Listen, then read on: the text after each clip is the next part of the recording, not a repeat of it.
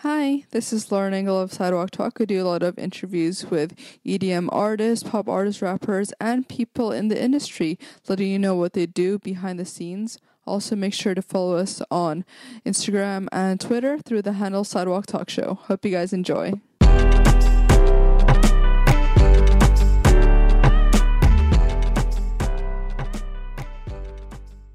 Hi, this is Lauren Engel of Sidewalk Talk. I'm here with Jeff of Hippie Sabotage. What's going on, guys? So you were born in Sacramento, right? Born and raised Sacramento. Yeah. Born in Elk Grove in Sacramento. Grew up in Midtown, East Side. Were your parents born in Sacramento? Are they from there? Or? No, they're from Louisville, Kentucky originally. My family's from Kentucky and Indiana. Then my parents are the only two from our family who moved out to California when they were younger. And what did they move out there for? A better life, to raise their kids, not in Kentucky. What did they do back then? Or do they? My mom and dad have worked the same job for about 30, 40 years. Yeah. They're about to retire, thank God. But my dad works for FedEx, my mom works for Progressive Auto Insurance. They're both bosses and taught us how to be hardworking. Where do you think you got your creative music sense from? The music side, I don't know. It sort of just popped in. We always loved music, and we came up skateboarding. Yeah. And listened to rap heavily, and skate videos always have beats in the background. And so when we started skateboarding, making our own videos as little kids, we wanted to make the music for them too. So it sort of just led to us tinkering onto the computer, making beats for those, and then I started playing guitar in 6th, 7th grade. And then, after that we were hooked. My parents never made music, or nobody in our family is musical, but... What kind of music do they play in the house? In the house, classic rock. My parents are obsessed with Bruce Springsteen, it's on constantly. But anything from Pink Floyd, The Doors. My mom loved Black Sabbath. How did you go from that and finding hip hop on your own?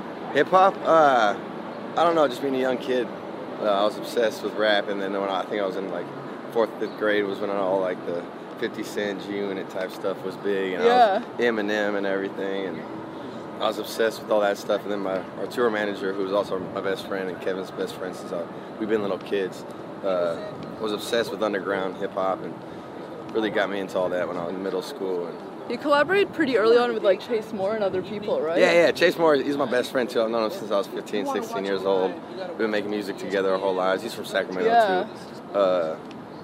We made beats together for up until now. And then you started working with people from Chicago, right? Yeah. We started working with a lot of people from Chicago after we saw the New York wave of rap with A$AP Rocky and Joey Badass start blowing up years back. And then once we missed out on that wave of working with those people, so once Chicago started popping, we were like, oh, we can't miss the Chicago wave. So we started working with Alex Wiley, Kimbe, 2080s, a lot of people from out there. And did they come to you, or did you also do some time in Chicago back then? This was when you were in high school, right? Or yeah, this is when I was 18, 17 years old. No, we were putting out beat tapes online on Bandcamp at the time, and Alex Wiley and Kimbe X emailed us, and then we loved their music, and we just kept working. Yeah. And then back then you had a different moniker. Who was the Sour? Well, our last name is Sour. That's how you say it. So I was Sour Beats. Yeah. That's what I came up with in 7th grade. Yeah. And then my brother So Crates, from Bill and Ted's Excellent Adventures. When Socrates comes out. Yeah. Keanu Reeves goes So Crates. And it goes with records and shit. So So Crates and Sour Beats. Yeah. That was before Hippie Sabotage was formed. How do you describe yourself back then, growing up? How would I describe myself? I was quiet, super quiet. I'm still pretty quiet. I mumble a lot. But I was a creative kid. I played a lot of sports and skateboarded and played guitar and everything. But I pretty much kept to myself and always did the things I liked doing. I wasn't big on partying in high school or anything. Were you into school? I was into school. I was a nerd, Oh, really? What subjects? Everything. I wasn't big on math, but I went to UC San Diego for music technology.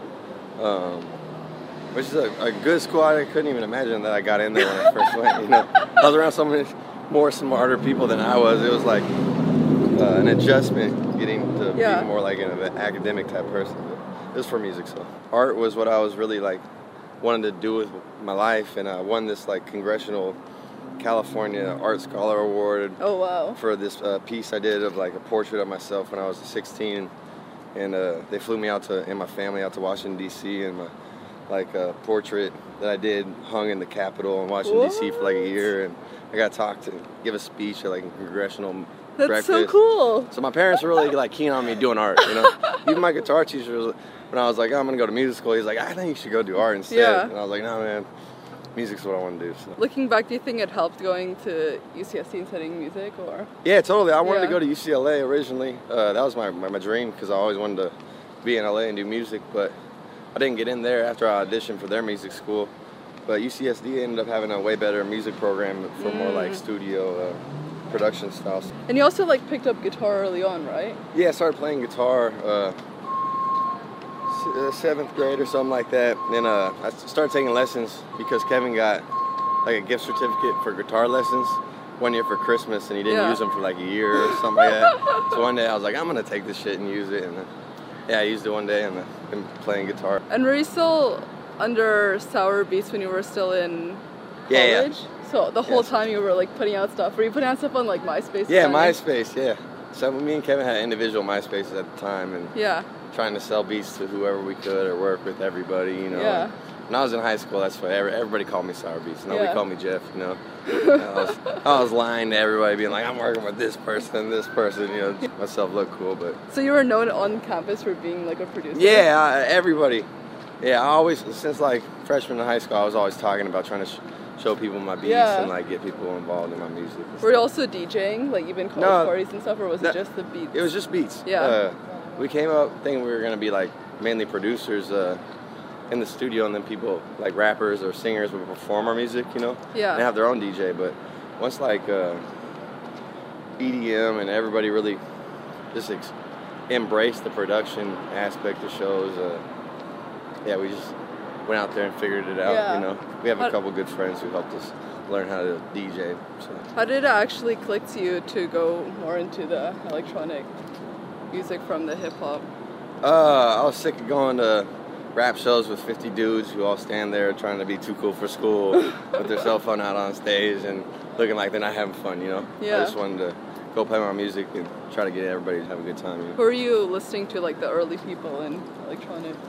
Early, when we first got a little more recognition from Heavy Sabotage, I was the Los Angeles like beat scene, like Low End Theory, everybody involved with that, like Flying Lotus, then like the Soul Action stuff, like, all that shit was like, I loved it, just seeing people. That makes sense, it's like somewhat hip-hop still. Like anything that's like got hip-hop roots in it, or I can tell rhythmically that they're doing something other than just like pure four-on-the-floor house music, you know? Yeah. I fuck with it. Do you remember the first record you bought? First record I bought, it was Dionne Warwick. I forget which album it was, but my mom was a big fan of her.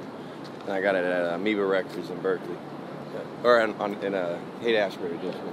How did it click to you to form a duo? Like, since you were mostly like solo, right? You did stuff together. Well, we always did it solo, but it was always us like collab. Whatever's gonna get us to the next step is what we're gonna roll with, and we never thought. Kevin does a lot of things I can't do. You know, I'm not the best like talker, front man type stuff, and there's certain things in music that he's better at me. So when we combine them together, it's sort of just what we're looking for. Yeah. You know? So. But was there like a turning point specifically? Because you both graduated by that point, right? When Hippie started. High school? College, or when did it? I stopped going to college. Oh, okay. I went to UC San Diego, and then I had a tour with this artist named Satire, who I was the opening DJ for. Oh. And then I told my parents I was going to music school too, so I was like, you know, I'm finally got stuff going on for my life. This is why I go to school, you know. So we just went for music, and then Kevin moved down to San Diego. We had a Honda Accord. We lived out of the back of our car for like 6 months. Oh my gosh. Yeah, in Ocean Beach, California, and San Diego, and what year was this? For like weeks. 2013. Oh. And then after that period of like living out of the back of our car and like really trying to make music our only option, we put out that Tub Low remix. Yeah. That sort of just made everything explode for us. But the name came from like your dad's initials, Dad's right? initials, yeah. HS, Harry Sauer, and then my dad's dad, his initials are HS. And then my brother's was a political science major in school. Yeah. So he was always into like counterculture and stuff like that. So How are you like living off initially? Like before that, because you still had like some time before that song came out. It came like popped off, right? How's it living? We were living out of our car, like I said, crashing on people's houses, on their couches. Our best friend Mike Gow, also another good producer, he let us sleep at his place a long time. Would feed us food when we weren't eating. Oh wow! Keeping us alive. Like we weren't eating for like 3 or 4 days. Like when we put out that Tough Low remix, I think we hadn't eaten like a week. We put it out of like desperation, like we need something to change our lives, you know. So, yeah. Where do you get that confidence from that you feel like you knew that would work out somehow, right? Yeah, I don't know. I never have a doubt, you know. Yeah. I've always. It's weird. People always ask me that. I always assume that's just gonna work out. Was that kind of your parents' personalities, or are they like that too? Yeah, my parents are very hardworking. You know, they say you can get anything you want in life. You just gotta work for it. You know, and nothing comes easy. So just keep grinding, and eventually something's gonna offer you. You know? Do you remember like what initially started the Toblo song to pop off? Was it YouTube channels posting it, or what was it? It was actually our SoundCloud. One day I woke up. I had made like an artwork for the song. We were thinking about putting out the song, but we hadn't really agreed on it, me and Kevin. Yeah. And I woke up one morning, Kevin said he had uploaded it, and it got, I don't know, 100,000 plays or something the first day. And to us, that was like incredible at the time, which it still is.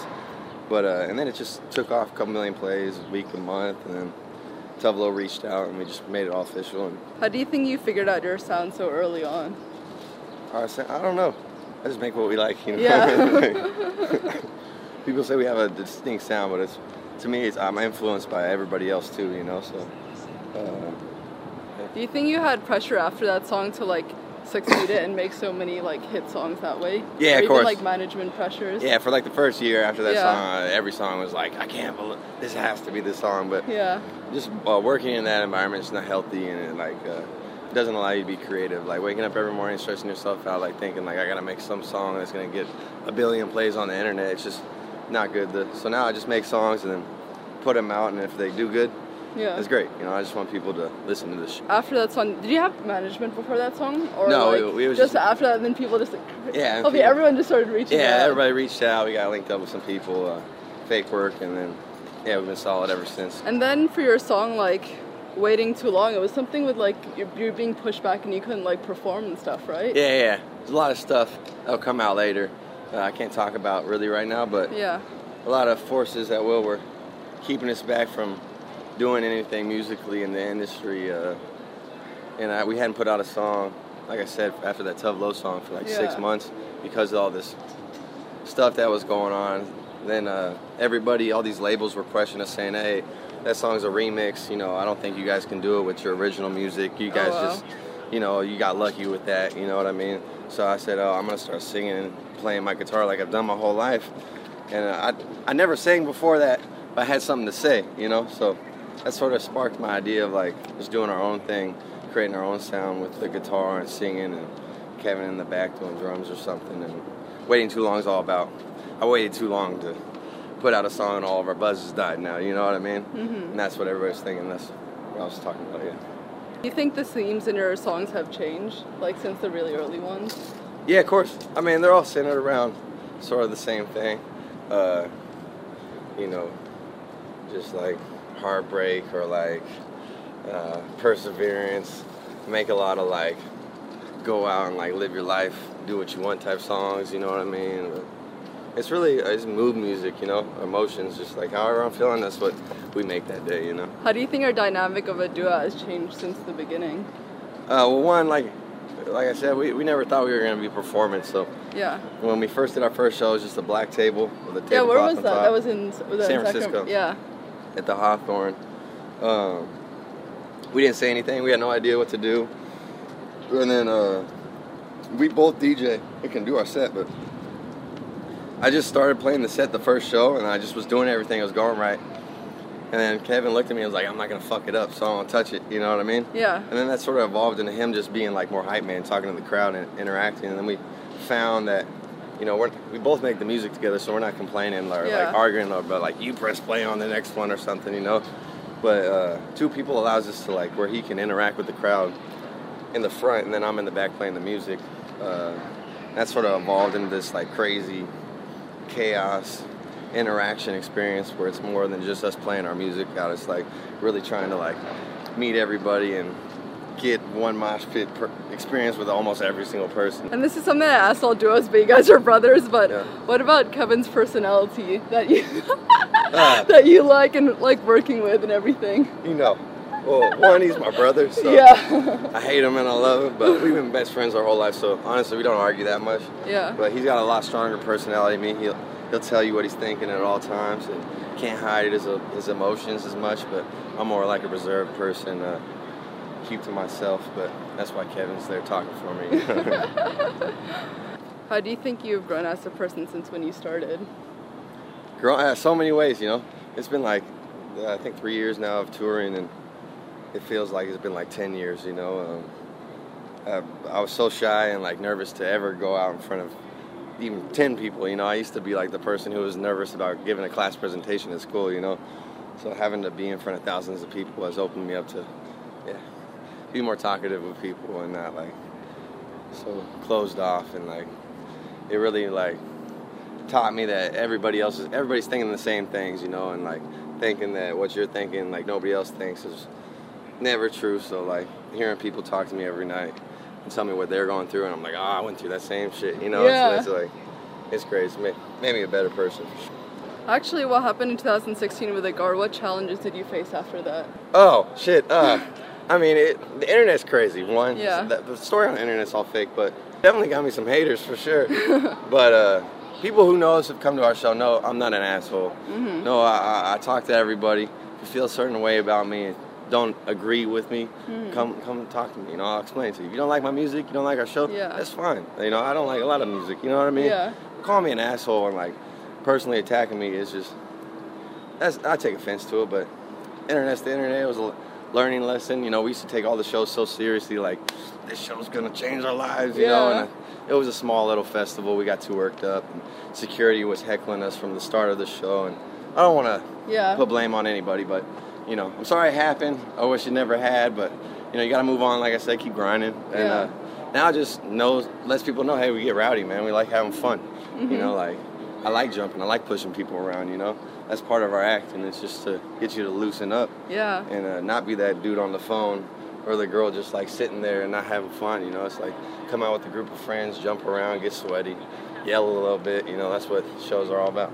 And other than that, what challenges have you had so far in your career? Labels, man. Labels, music industry shit, all that. You know, but all I can say to people who want to do music is don't sign anything without a lawyer, and you can do everything yourself, man. The internet has allowed anybody to do everything. You don't need a label. You don't need any of that. You don't need a publicist, nothing, man. Just put your music online or art, whatever you're doing, you know. People will pay attention, and now there's so many ways to get paid without a middleman that it's like, they might as well do it yourself. Because when you get to that point and you're bigger and you've done everything yourself, you're worth so much more because nobody's taking a piece of the pie, you know what I mean? Yeah. What does success look like to you? Success looks like nice place on the beach, waking up with blunt and coffee in the morning and making music. That's it. Yeah. What does love mean to you? Love, unconditional trust, man. Yeah. And last question, what do you want to be remembered for? Just good ass music, man. Have fun. I love that. Thank you so much. Yeah, thank you so much.